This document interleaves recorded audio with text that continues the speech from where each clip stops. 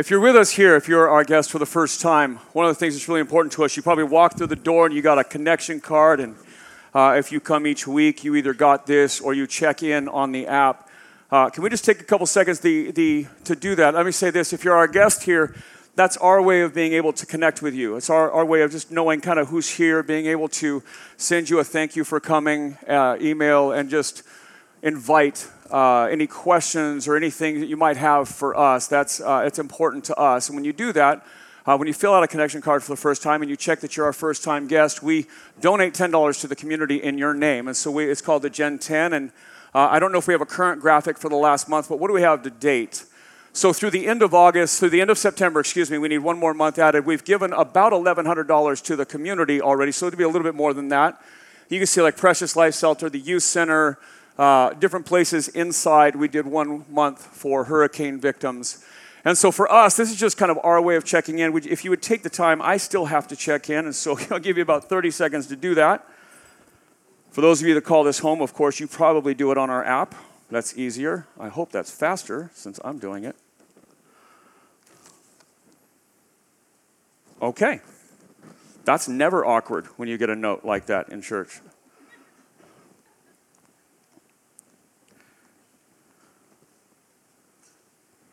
All right. There's a place in there for you to put any prayer requests or things that you might have.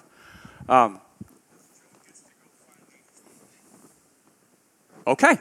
So, I'm not even going to touch it. All right. So, if you're here, just one announcement for today, really.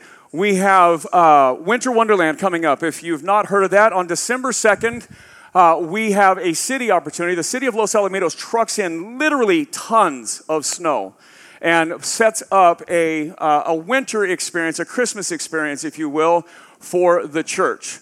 And we have partnered with the city, and we're doing volunteer management for them. And so lots of organizations throughout the city volunteer and come and serve and do things. And so you got probably information this week either via Realm, our communication system, or by eBlast.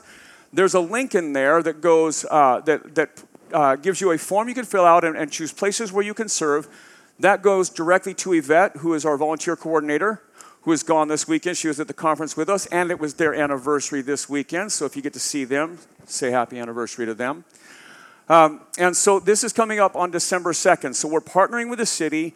We actually run volunteer management for them. And again, there's a link for you to go to and serve within the city. Choose places. You can work in the snow slide area. You can work in all kinds of places. Anyhow, as a church, we will be there. We love to serve our community. As a church, that's one of our values, that we just love the city that we're in, that God has placed us in, and that we serve this city with the idea that when the city is better, that we will be better. That as we serve the city, that is our place that God has placed us. I'm going to ask real quick if Evan Ronaldo, will you come up, please? Will you guys welcome Evan? You know Evan. Most of you know Evan. For the last 2 years, Evan has been full-time since we went mobile, since we left our property and came to the high school, and pretty much everything inside those two front doors all the way to the back of the stage, if it works, it's probably because Evan helped get it to work. And so, yeah. That's right. Yeah. And a lot of the stuff outside, too. But this is Evan's last week on staff. Evan actually leaves for Texas Friday. Leaves for Texas Friday. His family has moved to Texas, and kind of one by one they're migrating out this way. And so I want to personally just say thank you to Evan. I know that we get to have lunch tomorrow, and I appreciate that. Again, almost every headache of going mobile has landed in your job. And so there have been others. There have been a few that have not landed in the realm of technology, but most have landed. And you've handled it with grace and with poise, and you've raised up a team back there that serve faithfully and do things, and so thank you. And so I know you're going to Texas, the great nation of Texas, where the best Cowboys football team ever is right now. I'm just saying. So enjoy that. And I have a microphone, so I get to say who the best team in football is. I'm just saying, okay? So can I pray for you, please? Yes, sir. God, I thank you for Evan. He has been a great partner in ministry. Lord, he has a staff role today here because he was an incredible volunteer. because he came and gave 10, 20, 30, 40 hours a week as a volunteer. That we could not stop but hire him. And we put him on part-time. God, he worked faithfully, Lord. And we brought him on full-time. And so God, and as he engages in this next phase of his life, I know some big changes have taken place in the recent past, some that have been challenging. As he goes to join his family in Texas, God, I pray that you would bless him and use him. May he find a church home where he gets to express himself like he does here, and he can play in the band or work in technology or drive them in new places. I pray that you would grow his business that he's been building.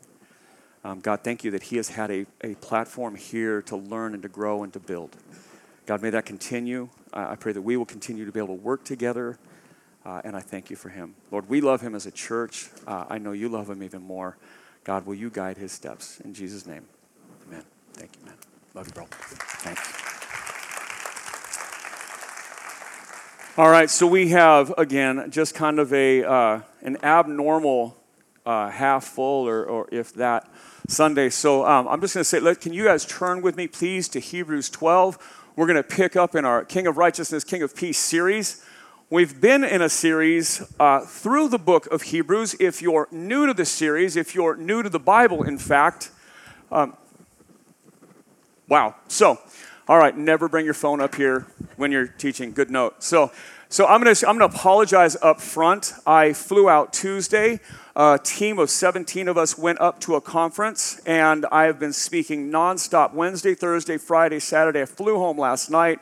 I got in the door about in time to pray with my wife, play with the dogs so they'd settle down, sit down for a minute. I have not unpacked. I did the rest of my notes on a plane. You know how relaxing a plane flight can be.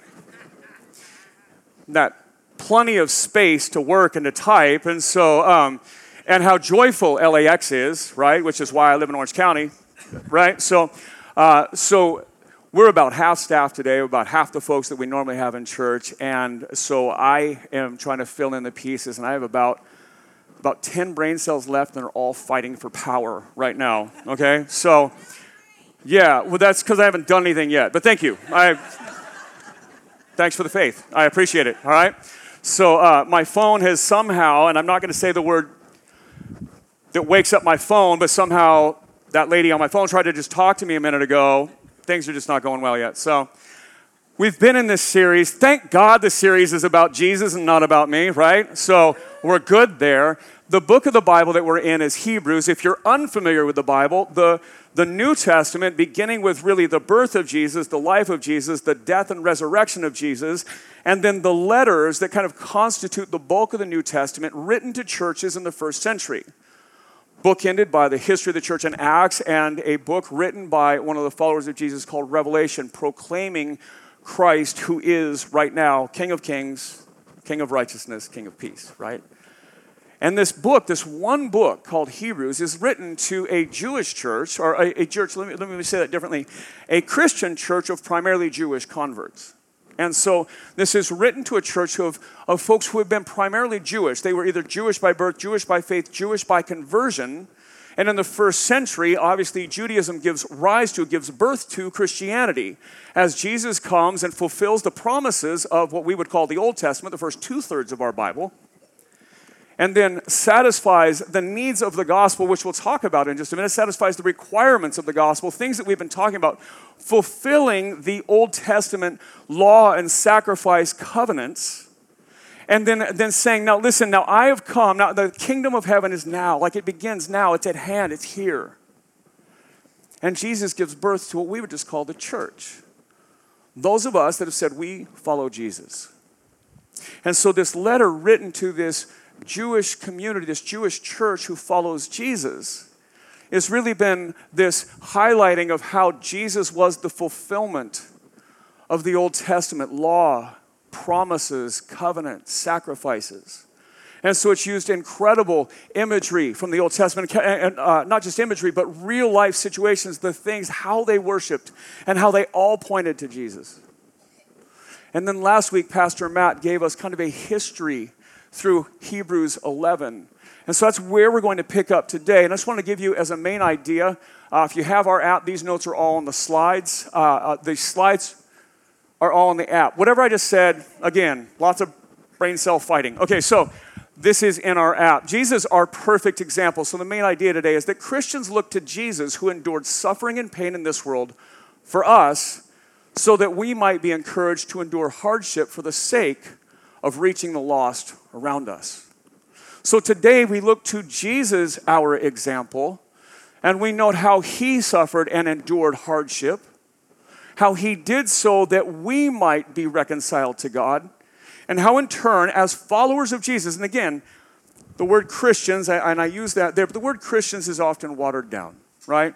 People will say they're Christians, and that really means they're not an atheist or a Buddhist, and they live here, celebrate Christmas, and so they're a Christian. So I would say this: you cannot be a follower of Jesus and not understand that Jesus endured on our behalf and calls us to endure on the behalf of others. And so let's start with that place. I'm going to pray one more time that God would speak, that I would not. Will you join me? Jesus, again, this is about you. You lived, you gave your life and endured in hardship and pain and suffering. You gave your life on a cross that we could come and you would cover our sin, that we would stand blameless before God. You rose from the grave to be alive forever, that you would be alive, that you are King, that you are living right now, that you are who we worship, you are who we sing songs to, that you are who we serve, that you lead this church, not me, not the elders. And Jesus, we ask that you would speak. This is your word, the Bible, written by your servants, superintended by you to be written to us. And so we would ask that you would speak, that I would fade somewhere into the background. God, forgive me for being just so tired and a little run down. But as Paul said, in my weakness you are made strong. Jesus, speak. Let me fade into the back. And will you speak to us? It's in your name we pray. Amen. Hebrews 12, verse 1 says this: Since we are surrounded by so great a cloud of witnesses. Now, I want to pause there for a minute.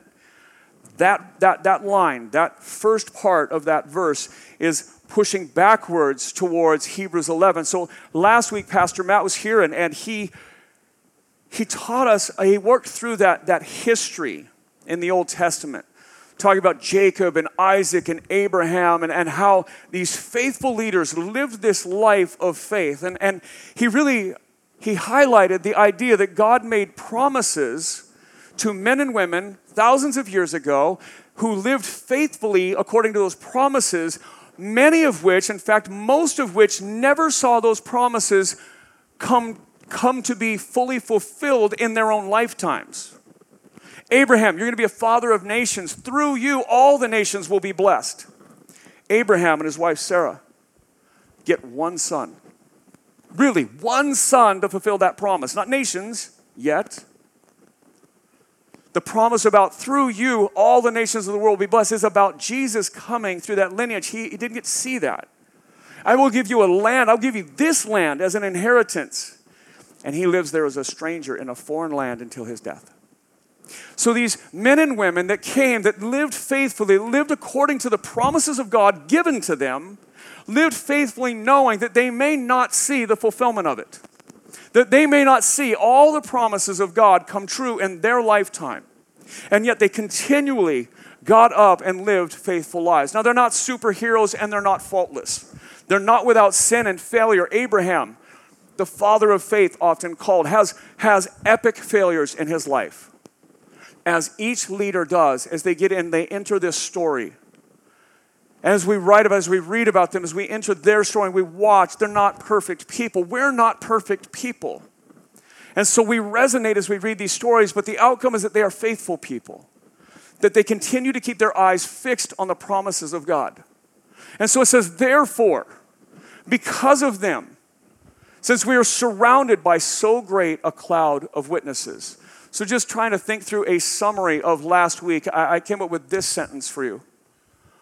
Hebrews 11, hearing the stories of faithful people who did not see all God's promises fulfilled in their lifetime reminds us that we are here for a purpose greater than our own fulfillment. Right? That we exist, you and I, that we are here not just for our fulfillment. Right? God doesn't exist just to make us happy. Right? That our faith is not just about heaven or about some gift to us, though it is a great gift to us, but we exist for a purpose greater than our own fulfillment. And Hebrews 11 is a litany of people who lived faithfully, pressed forward according to the promises of God, who did not see them all come true in their lifetimes. And it reminds us that God has made promises that God will be fulfilling, that God will handle. We may not see all of them come true in our lifetime, but that we are called to live faithfully just as men and women have for millennia. Now, many of those promises came true as Jesus entered into human history. But yet we eagerly await that return where things are made right. We're not just, we are becoming reconciled to God, but where the entire earth and all of us, where we become with God. So even as we await promises, we remember that we persevere, that we endure, that we live, that we are faithful, anticipating a thing, a promise, a covenant, a series of promises that we may see some of in our lifetime, but maybe we'll not see all. So starting back, verse 1 again. Therefore, and since we are surrounded by such a great cloud of witnesses, let us also lay aside every weight and sin which clings so closely, and let us run with endurance the race that is set before us. So he says, let us run with endurance. And so running in the first century, as you may have seen in movies, runners back then, early marathoners, Greek, Roman, they would run with very little on, if anything. Mostly men would run, and some would literally run naked. So there's a Sunday morning image for you, right? If they ran with anything, it was very little. And so they would run with very little on. The idea was that they would be unencumbered, that they would be able to run with nothing getting in their way, nothing to hold them back. Now, I don't even know if that's the right way to think, that running naked is the best idea for that. So whatever it was 2,000 years ago, and probably not an understanding we have. But I can tell you this. So 2 years ago, a little over 2 years ago, that's not true, a little over a year and a half ago, we decided as a team that we were going to put together a team here that was going to run in the Long Beach Marathon or half marathon. And since it was my brilliant idea, I said, okay, I'll commit to doing it, right? And we did so that we could fundraise for clean water in countries in Africa, in a country in Africa that I have some partnerships with in Zambia, Africa. And that we fundraised that year about $33,000 between our team. This year, a smaller team, I didn't run, just admit that. A smaller team, we raised roughly $25,000. So again, we've been pushing money. And let me just, as a side note, $50 in Zambia, Africa through Team World Vision means a lifetime of clean water for a person. Just do some math there. And literally there are hundreds and hundreds of people now that have clean water because we ran in a half marathon. Few did the full. Some walked. But you go back, I'm not a runner. And in fact, I write this in one of the chapters of my book. I write about how, for me, running has two things. When I played sports, I got in a lot of trouble. I got in a lot of trouble in everything I ever did. And in sports, they would often make me run a lap, right? And so my genius idea, again, brilliant, probably, very astute, decided after going to 5 high schools in 3 years and still not graduating that at 17 years old, I would join the Army. And in boot camp, again, I got to run a lot. Fort Bliss, Texas, which is just like this far north of hell. And so I got to run a ton in the West Texas desert. So when I hear running, I'm not happy about it. I think punishment, right? But I had committed to this. This was a team that we were going to do. It was for a good cause. I will do almost anything for the gospel, almost anything to help the folks down in sub-Saharan Africa. So I committed to this. And so as I set out, as any of you have ever done that, I hurt, right? I had just turned 47 when I began to train. I have bad knees, bad back, bad habits, bad decision to do this.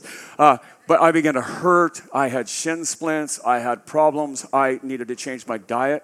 I had bad form. I needed to change the way I ran. I had to train. They literally started us off with interval training. You would run for 2 minutes, walk for a minute, run for 2 minutes, walk for a minute.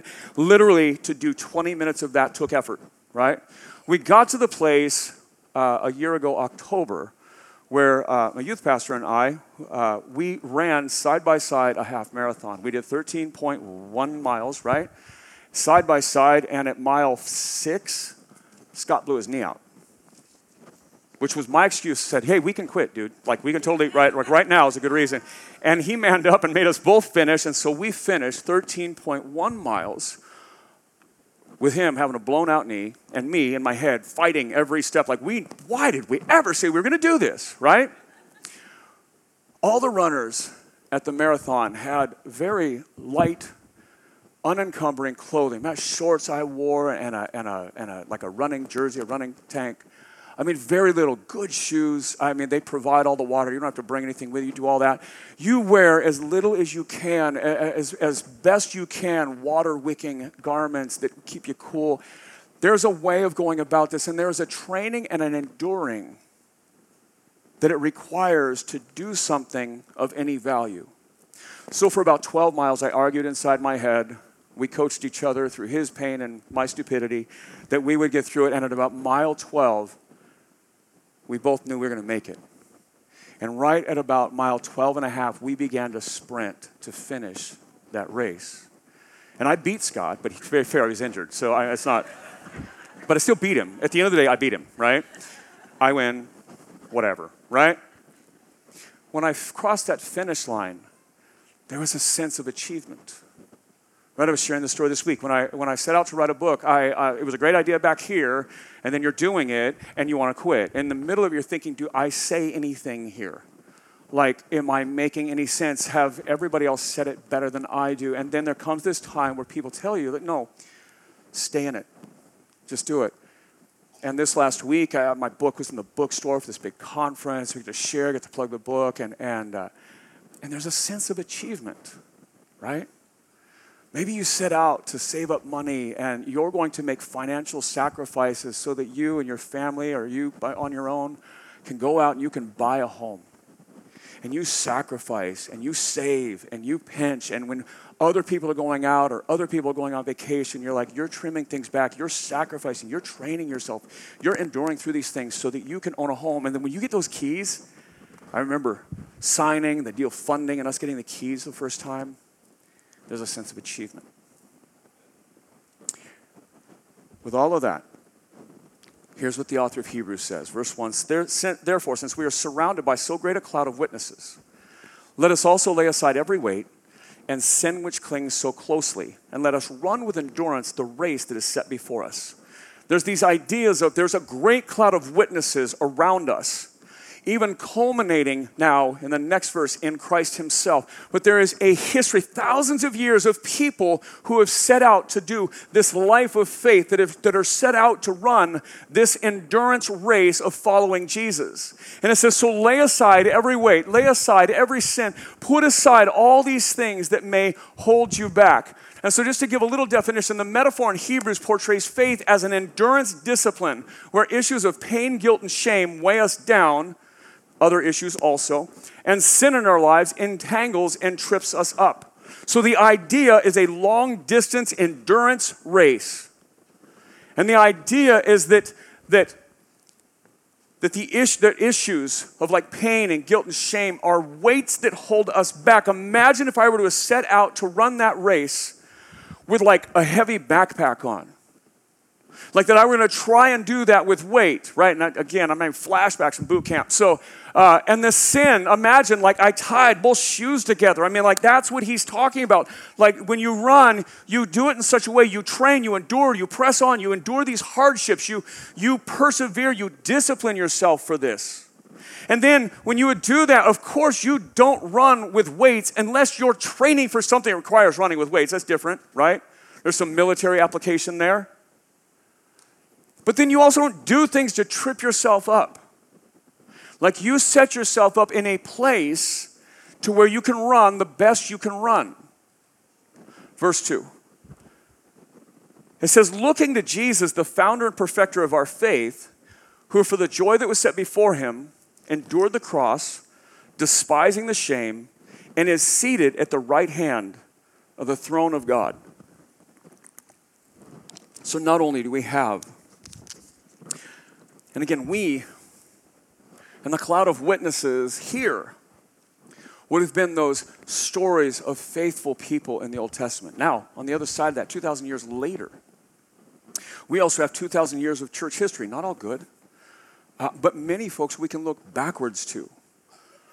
Some that are even before the East-West split or before the Catholic-Protestant split. Some that kind of we all share a legacy of. Benedict, St. Francis, people like that. Early leaders like Augustine. Later leaders like Calvin and Luther.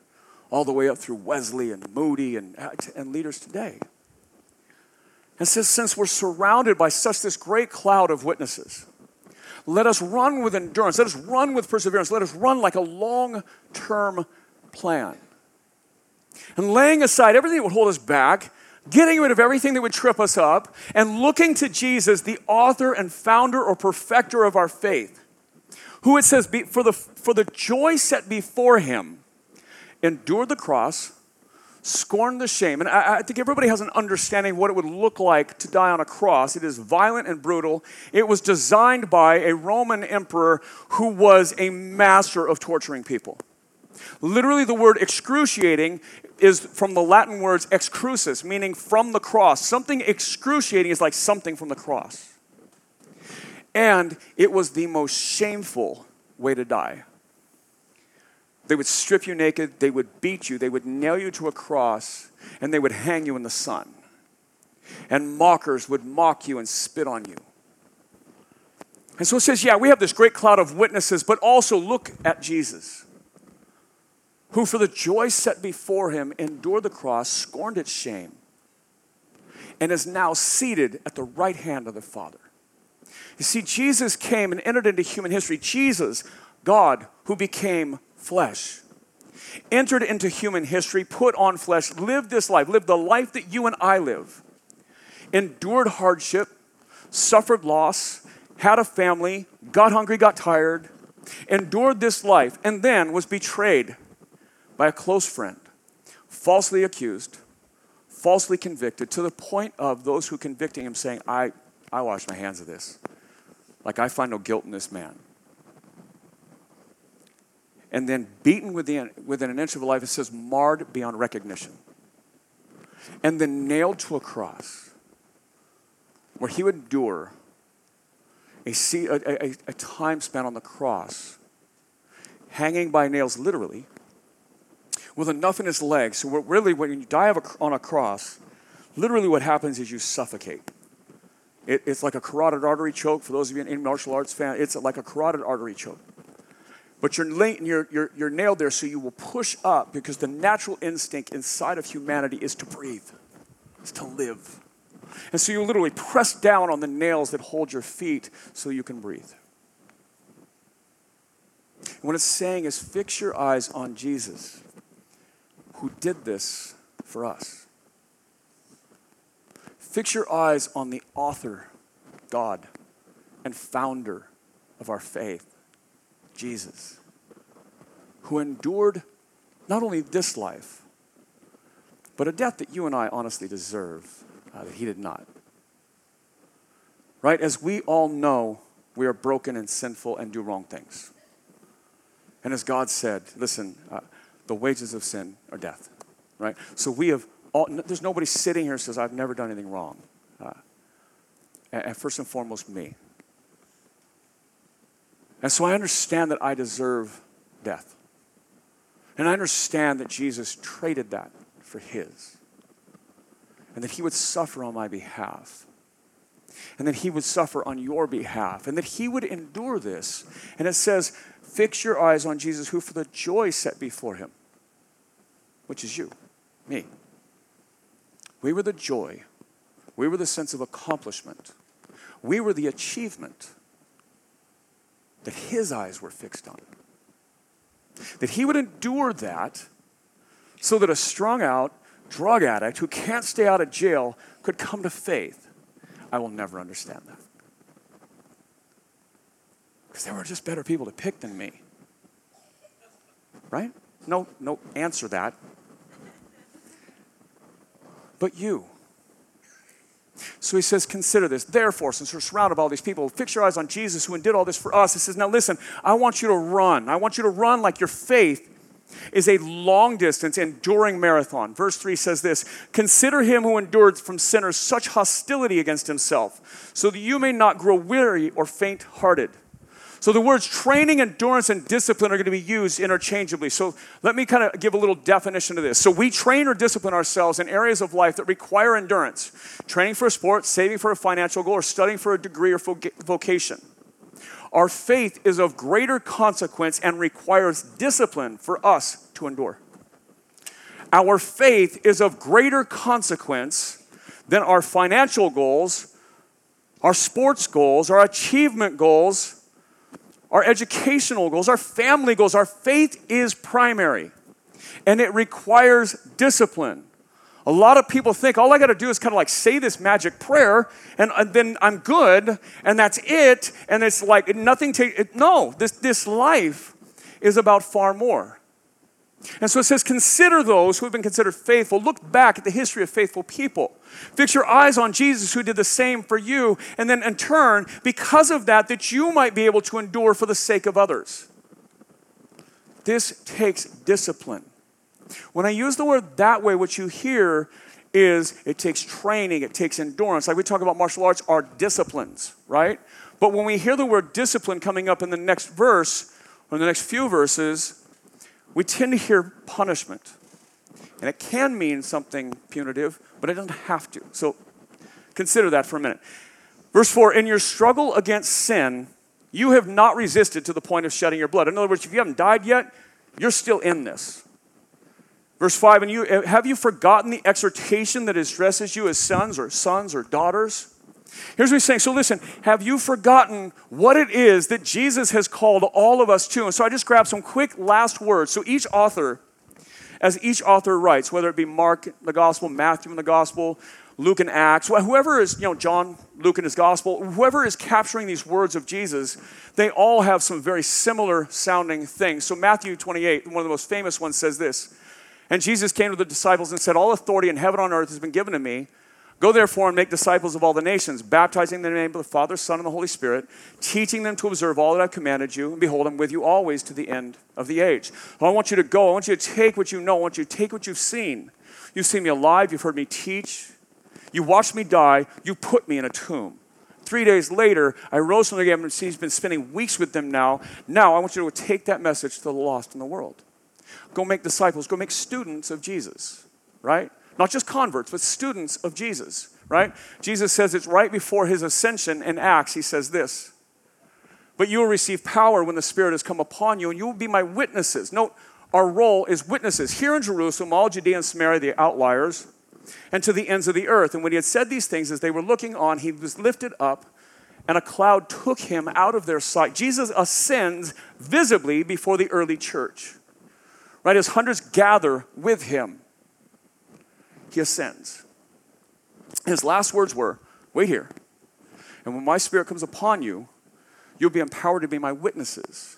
And then you'll do that here in Jerusalem and Judea and Samaria, the surrounding nations, and then to the end of the world. In the earlier verse in Matthew, we call that often the Great Commission. One of our speakers this last week said, listen, we don't have just some task to do. We have a great commission. Like we have been given something great to do.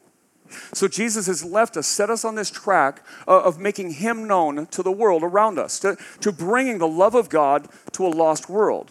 One of the things that we talked about, I did a breakout in a series track called, my title was Being Light in Dark Seasons of Life. How are we a light to the world when life isn't exactly the way we had wanted it to go? I got to share about Lisa's story, and my wife, if you don't know her, who has been chronically ill and primarily bedridden for the last 15 years, who has been in bed. And if I know of anyone who has an opportunity to just say, listen, man, I've got too much going on to be a light to the world, that'd be my wife. And yet I got to do a breakout track talking about how she has found ways to be a light to a lost world, to be an encouragement to other women, oftentimes pastors' wives and authors and speakers and folks that we know. And she has found a way from a bedroom, literally from a dark bedroom, to be a light to the world. Because we're all set on this journey. We're all called to this. We're all given the task of enduring and pressing on and disciplining and training in this life to press on towards Jesus so that others around us might know the love and the grace of the gospel. Verse 5 again, it says this, "And have you forgotten the exhortation that addresses you as sons? My son, do not regard lightly the discipline of the Lord, nor be weary when reproved by him. For the Lord disciplines the one he loves and chastises every son whom he receives." It talks about discipline and chastising. So I want you to hear, the Lord trains or equips or also chastises or punishes, if you will. Like a father to a son, like God trains and loves and disciplines those whom he loves. Like if you are God's, he loves you. And if God loves you, he is equipping you for the life he has called you to. And so if you are here and you are loved by God, then you understand, listen, that I am being trained for time to join this mission of the kingdom. Verse 7, "It is for discipline that you have to endure." God is treating you as sons, or this word can be translated as sons and daughters. "For what son is there whom his father does not discipline? If you are left without discipline, in which you all have participated, then you are illegitimate children and not sons. Besides this, we have earthly fathers who have disciplined us, and we've respected them. Shall we not much more be subject to the Father of spirits and live?" He says, we understand this. Dads in the room, you get this. The rest of us hopefully have had dads who loved us and cared for us and poured into us. And I know some families don't, and my family broke up at an early age. I know that struggle too. But we understand the metaphor of a human father wanting to pour into his sons and his daughters, training them up to be adults, training them up to be humans that can live in this world and be successful in this world. And so he used that metaphor of a human family. Verse 10, "For they disciplined us for a short time as it seemed best to them, but he," meaning God, "disciplines us for our good, that we may share in his holiness." Right? That we would be able to share in God's holiness. Now, holiness is not synonymous with perfection. Holiness is better translated as set apart, right? That we would become other than. And so again, that we could participate in God's holiness, meaning that we would not be just trapped into the brokenness of this world, but we could live into that otherness, that we could live into the power and the peace and the love and the grace of God. And he says, and he disciplines you, he trains you, he course corrects you, he works with you that you might participate in all that he has for you. Verse 11 says, "For the moment, all discipline seems painful rather than pleasant. But later it yields the peaceful fruit of righteousness to those who have been trained by it." The outcome of discipline for me came at the end of 13.1 miles. Running, crossing, and celebrating. And all of a sudden in that moment, the pain, even in those 13 miles, and the pain of the months of training was worth it. I know at the end of a long season of education, a degree, when you walk across that stage, whether that be a promotion from a kid's grade to another, or when you have satisfied the requirements for an advanced degree and you walk across that stage, all the sleepless nights and all the pain and all the things you endured are worth it. I know that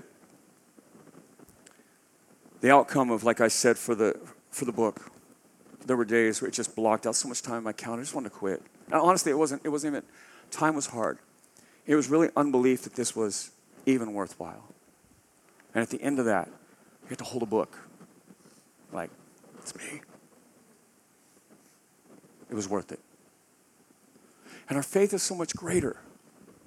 That a life with Jesus is so much more than any silly thing like a dumb book or a race that I didn't win, right? Well, I beat Scott, but I mean, that I didn't win, right? But these things are so much greater. Put a note here for you. Discipline yields an outcome so satisfying that it stays with us for a lifetime. The harder the discipline, the better the reward. And our faith is an endurance that is hard, but the outcomes are satisfying and lifelong. In fact, if I could just edit that, the outcomes are satisfying and eternal. The outcomes last forever. And they are satisfying and rewarding. And I know as parents, you try and train your children like, listen, this is the right way. I know it's harder, but the outcome is better. And as adults, sometimes we fall short of that as well. At the beginning of the year, we're going to look through some things, the wisdom that Proverbs gives us, and it talks about this discipline and the satisfying outcome of what discipline provides. Verse 12, it says, therefore, lift your drooping hands and strengthen your weak knees. He's back to that long-distance marathon metaphor. Therefore, lift your drooping hands and strengthen your weak knees and make straight paths for your feet, so that what is lame may not put out of joint, but rather be healed. And now he goes on to application. The author goes on to challenge us to things. He says, strive for peace with everyone and for the holiness without which no one will see the Lord. And so for those of you that are note takers, or this is for your community groups, peace and holiness. How will anyone ever meet Jesus through you if you are not in right relationship with others, meaning them, or if your life does not look like your gospel message? How will anyone see the gospel through you if you're not in good relationship with those folks who do not know Jesus, and if your life doesn't match your message? Right? No one's perfect. We start from the starting point of we're all jacked up and broken. So we start in a place of that. But to say I'm a follower of Jesus must mean it looks like something. I've often used the example. I have many friends that are vegan or plant-based, right? And if someone says they're a vegan and you see them at McDonald's, you have questions, right?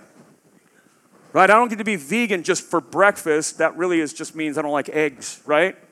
But vegan means you have a lifestyle that is oriented around something, or plant-based is an idea that you're oriented around something. I'm neither. I like bacon, just for the record. And so, but that means something. If I said one thing and I lived another way, you would say, I'm not this. Do our lives look like our message? Are we really followers of Jesus? Not perfect people, but followers of Jesus. Are we followers of Jesus when we do it well and when we do it wrong? But do we look like our message?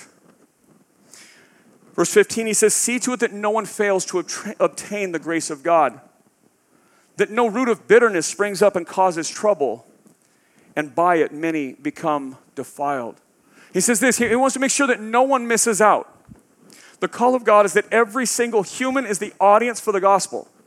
We lose opportunity to share God's grace when we fail to guard the gospel in our own lives. He talks about that root of bitterness, that place where we allow things inside that we don't go to our brothers or sisters or friends or whatever, that we go to them and let these things rather inside of us harden our heart.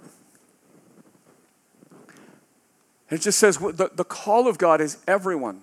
And we lose the opportunity to share God's grace when we fail to guard that gospel in our own lives and in our own hearts. Verse 16. That no one is sexually immoral or unholy like Esau, who sold his birthright for a single meal. I'll come back to Esau. But it talks about being sexually immoral or whatever. It's really a greater thing. So the last one, character undermining the message. The message of the gospel must first take root in you, in me, in us, transforming our lives before we can call others to the transforming love of God. None of us is perfect. And you don't wait to become good enough in order to share your faith with others. This is about making sure you're living what you profess. Theology over the years has talked about an inclusive set and a bounded set, or an exclusive set or centered set. None of those words mean anything. I just want to make sure I use my seminary dollars up pretty good. But the idea is sometimes they have this inclusive, this circle. Inside the circle is Christians. Outside the circle, that's non-Christians. Whatever the circle is, you believe in this, you say this prayer, you've been back, whatever it is, right? That's that bounded set, that idea that inside those boundaries is what a Christian is. And I would say that recently, over the last couple decades, they've had a different idea. It's really a centered set, if you will.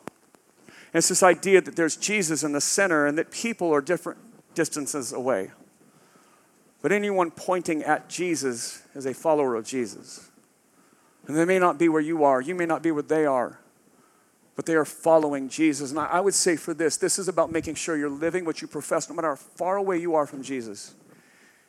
If you are pointing that direction and heading that way the best you can, I don't mean trying hard. I mean learning and loving Jesus, just submitting to Jesus. Not like trying to white knuckle it until something breaks, right? But if you're focused on Jesus, you're a follower of Jesus. And you don't have to be perfect, but you do have to be a follower of Jesus to show the love of Jesus to others. That you have to live what you say you believe. That means when you fall short, you have to live repentance visibly in front of people. When you fall short, you've got to do that in humility. And really, honestly, when you do well, the glory goes to Jesus anyhow. Let me read that verse again. It says that no one is sexually immoral or unholy like Esau, who sold his birthright for a single meal. Verse 17. For you know that afterward, when he, meaning Esau, desired to inherit blessing, he was rejected, for he found no place to repent. The story of Esau is this. Esau and Jacob are brothers. They're twin brothers. They kind of fight from birth, literally on the way out, on the way of being born. They literally have this rebellion back and forth with each other. And Esau is the manly man. He's the father's favorite. And Jacob is kind of more effeminate and stays at home with the mom.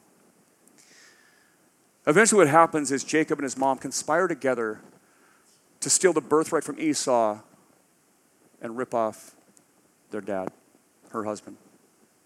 And what happens is they take advantage of Esau in a moment of weakness. And Esau's out hunting and he's out and he comes home tired and hungry. And he comes back, and what happens is they trick him. They have got amazing food ready. They've got, I just imagine you've been gone. Well, when I got home last night, all I wanted was just to be at home. I was hungry for home food, which could have meant anything in my refrigerator that was not made by somebody else and mass prepared.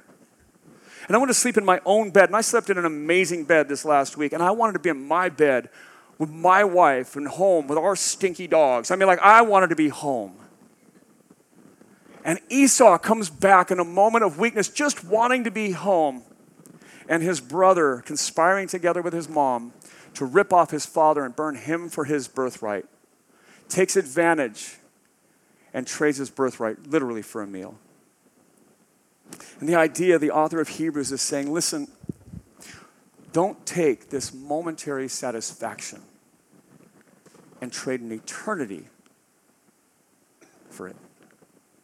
Don't take, like those mornings where I didn't want to get up and run. I just wanted to sleep another 30 minutes, which was every morning I got up to run.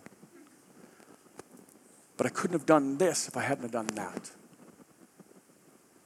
Discipline is something we use a lot. Martial arts terms, each discipline you use. There are the times where you just go in and you get beat up. Those days come before you do any better. Those times of saving for a home, there are things you give up. Things you trade for the goal. Don't settle. I want to go out with my friends and not get a home. See, our faith is so much greater than that. He's saying this. Endure this life. Live the way it's sacrificial, this life. This life of faith is sacrificial. And those who have come before us that have been faithful live that way. And Jesus himself, who came, he endured this life, and he endured a cross. And he suffered on our behalf, and then he calls us. He says, as long as you have breath in your lungs, I want you to follow me, that others might be able to see me. Don't trade in a moment to miss out on being a part of the kingdom taking root in your life. Let's pray. Jesus, we love you. Jesus, in fact, if we're really honest, we love you because you first loved us. We have nothing good in us, nothing that you were drawn to. It was your grace and your mercy that allowed you to come and endure. It says, for the joy set before you, you endured the cross and scorned the shame. We were your joy. Let it be for the joy of seeing others come to know your transforming love and grace. Let it be for that we endure. Let it be because you endured, that we can endure. Let us look to you because you're the author and the perfecter of our faith. And let us imitate you to the best of our ability. You have placed your Spirit in us to cause us to be more like you, to lead us towards you. Let us learn to live in that. And let us do so in that great commission that we might lead others to you.